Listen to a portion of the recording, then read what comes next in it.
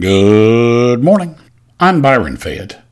It is 16 March 2021, and as I read that the day's hot investment is in Chinese liquor stocks, I note that on this day, way back in time, Zheng declares himself emperor in China, I guess, and says that the folks who wear old shoes no longer have to drink tang. Confusing? Well, I was engaged to a Chinese for 2 years. Nothing my Chinese ex-fiancé said made any sense either. 1521, this day in history, Ferdinand Magellan, Portuguese explorer, arrived in the Philippines and, about as welcome as a porcupine on a nude beach, was killed 30 days later. 1871, Delaware enacts the first fertilizer law. Now, we're still waiting for such forward thinking in the arklatex, where people are known to plant their tomatoes still above their leaky septic tanks. 1926, this day, Robert Goddard, the scientist, fires his first highly explosive liquid-fueled rocket, something that the heavy drinkers among us men do first thing each morning. And today in 1993, the French finally approve ostrich meat, fit for human consumption.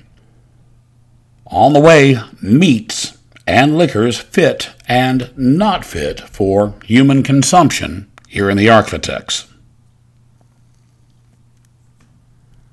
Now, I spent my first 2 years of high school in the South, where parents start cutting a child's milk with moonshine at 6 months of age. My last 2 years of high school in the Midwest, where kids experience their first beer at the back of some cornfield at about age 16. I keep in touch with both Midwestern and Southern alumni, going to my class reunions in Ohio and riding my arklatex friends at Angola Prison in Louisiana. Maybe a correlation there, but as the whiskey loses its effect this morning and the coffee is not yet stepping up to bat, said correlation is yet unclear. As mentioned, ostrich meat was approved today in 1993 for consumption in France, which would lead any rational thinking person to ask, why did a culture that pioneered the eating of garlicky, buttery snails for hundreds of years hold out so long on allowing people to eat what is essentially a big damn chicken? Most folks down here will eat about anything that flies: ducks, geese, dove, quail, pheasant, and even the occasional Yankee who comes flying over the swamp in a hang glider. But when it comes to things that crawl in the mud across the garden and into your work boots, if you left them laying on their side, we can be a little more finicky. Running, flying, swimming, climbing, that's all okay. In the future, I'll mention the raccoon barbecue I attended with a former president. Even slithering, all good for the stew pot. And we have critters in combination here: flying squirrels and, yes, rabbits that swim. Crawling, leaving a trail behind them, not so much. At least so far as the culinary arts are concerned. And as I note that the latest liquor news says Chinese Mongolian baiju is the latest hot commodity, I have to admit for myself and a few others in my family, this may be a superior invention of the Northern Asians. Maybe. Now, us folks from the pine forests and bayous learned early to drink anything with a good purchase to inebriation ratio.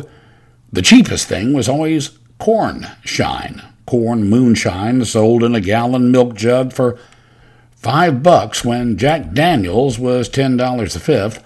Rye moonshine back in the 80s was the superior off-market product, going for about $7 a gallon. As long as both lacked that green tint belying it having been brewed in a radiator in an old Buick, it was probably all right. Now, having drank that, I thought I could handle anything until I got my hands on a small bottle of baiju out of Mongolia. If you haven't had it, then close your eyes, unless you are driving. Close your eyes and imagine. Imagine on your tongue the sweetest almond you ever ate. Now, on top of that, imagine a high-pressured hose forcing kerosene onto your palate. And finally, open your nostrils and imagine that Genghis Khan had a jockstrap he hadn't washed in 30 years and it somehow wound up on your face. That is a kind description of baiju. That bottle, only 10% drank by me, was given to a tough uncle of mine. So tough was that uncle that when he walked down the street, as they say, even the sewers would back up. But this tough uncle had never drank a Mongolian sewer. The bottle came back. Only 15% total drank. To this day it sits under the sink among the bleach and ammonia. So does that mean this Chinese liquor product is actually superior to good old made in the USA moonshine? No, it just means Chinese liquor is no more desirable than a box full of Chinese tools. I'm Byron Fayette, reminding you to drink at home. It's cheaper, it's safer, and the worm in the bottom of that Mezcal bottle from Mexico still looks better than the snails they eat in France and California.